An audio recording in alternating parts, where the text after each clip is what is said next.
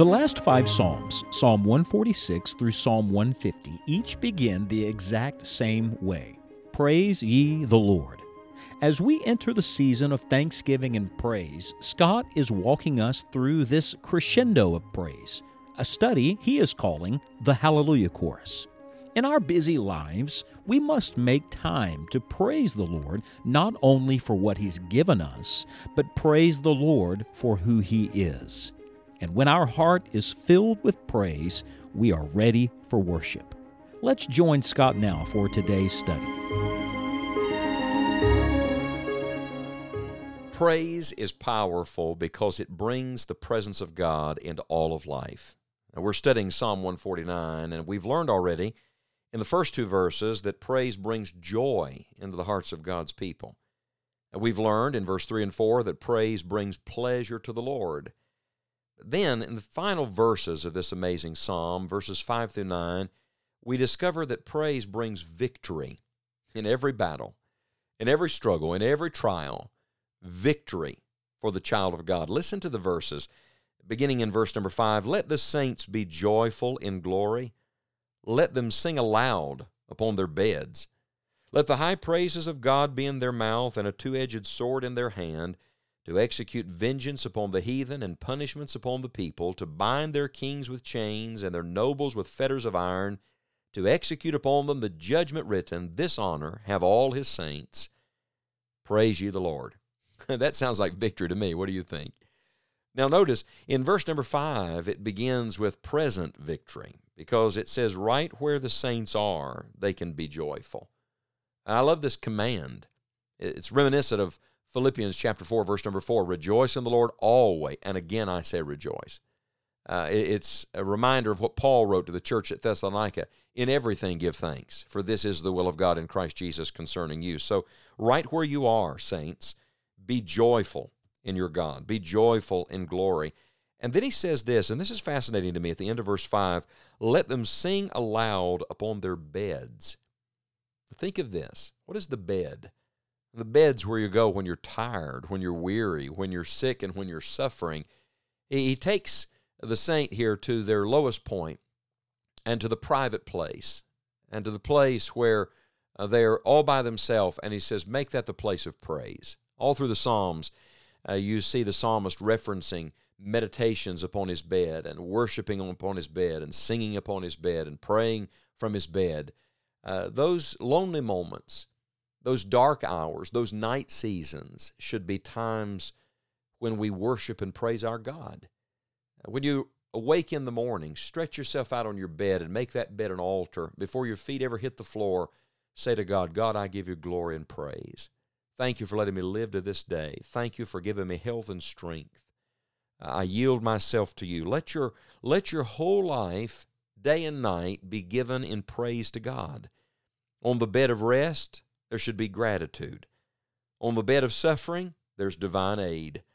On the bed of loneliness, there's His presence for every tear and every temptation and every trial.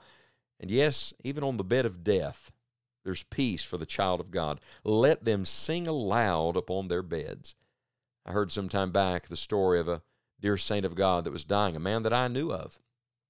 And though he had been basically unconscious and non-responsive, in the last moments of his life, they said he opened his eyes and he opened his mouth and he began to sing and give praise and glory to God. I love that. I'd like to end praising God. Would you like to know how to die praising God? Live praising God.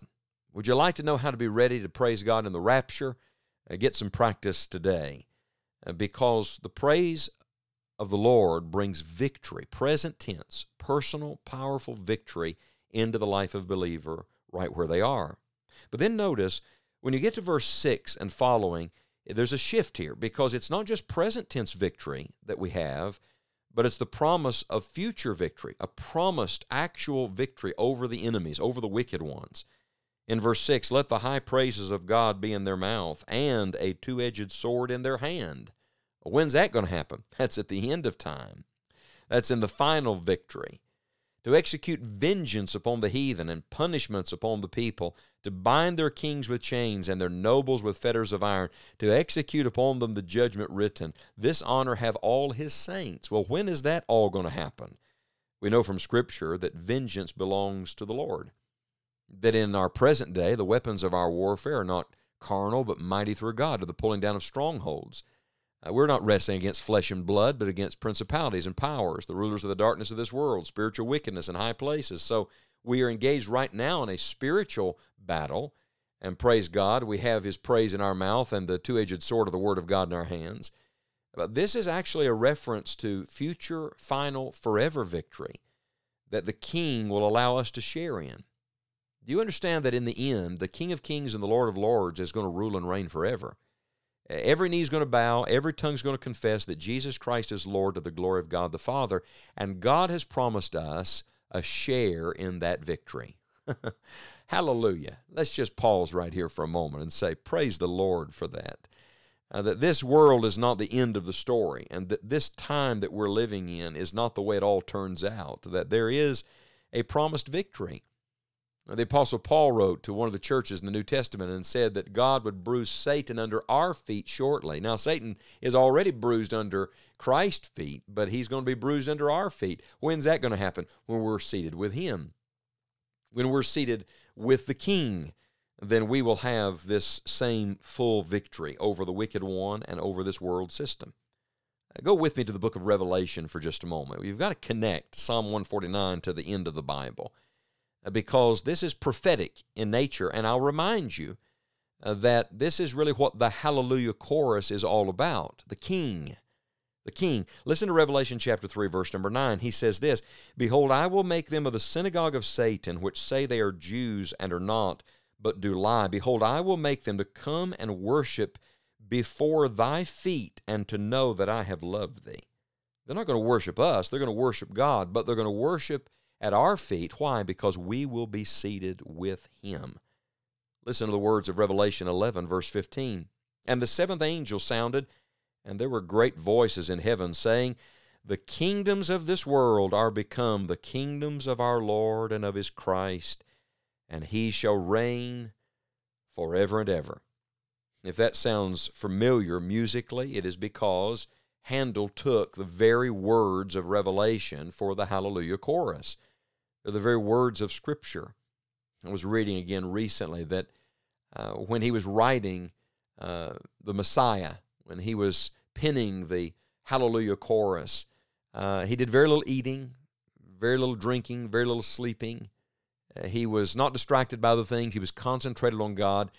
And he said to one of his servants one day, "I did think I did see all heaven before me, and the great God Himself seated on His throne with His company of angels." Do you know what he saw?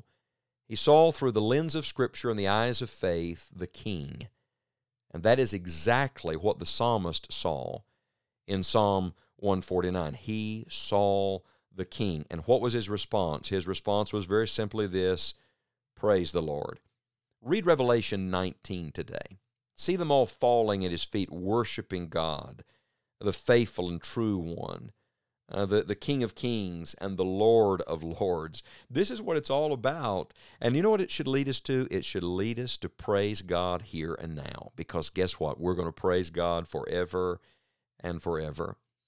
I'm told that when Handel's Messiah was first performed in the presence of the King, that when they got to the end of the Messiah and the Hallelujah chorus was being sung, the King just spontaneously stood to his feet in honor for the greater King. That's why today when Handel's Messiah is performed and the Hallelujah chorus is given, congregations and audiences all stand to their feet. Friend, I want you to know we're all going to be on our feet someday, and then we're all going to be on our faces. And what are we going to do? We're going to bow before the King, and we're going to say, Hallelujah. Praise the Lord. Oh, that men would praise the Lord for His goodness and for His wonderful works to the children of men. We here at Enjoying the Journey are thankful for you, our listeners. It is always such an encouragement for us to hear how God is using the ministry of Enjoying the Journey. All of the resources we provide are free, all because of the support of listeners just like you. While we believe your tithes should be given to your local church, we are always grateful to have Christians from around the country to partner with us as God leads. All gifts are tax deductible.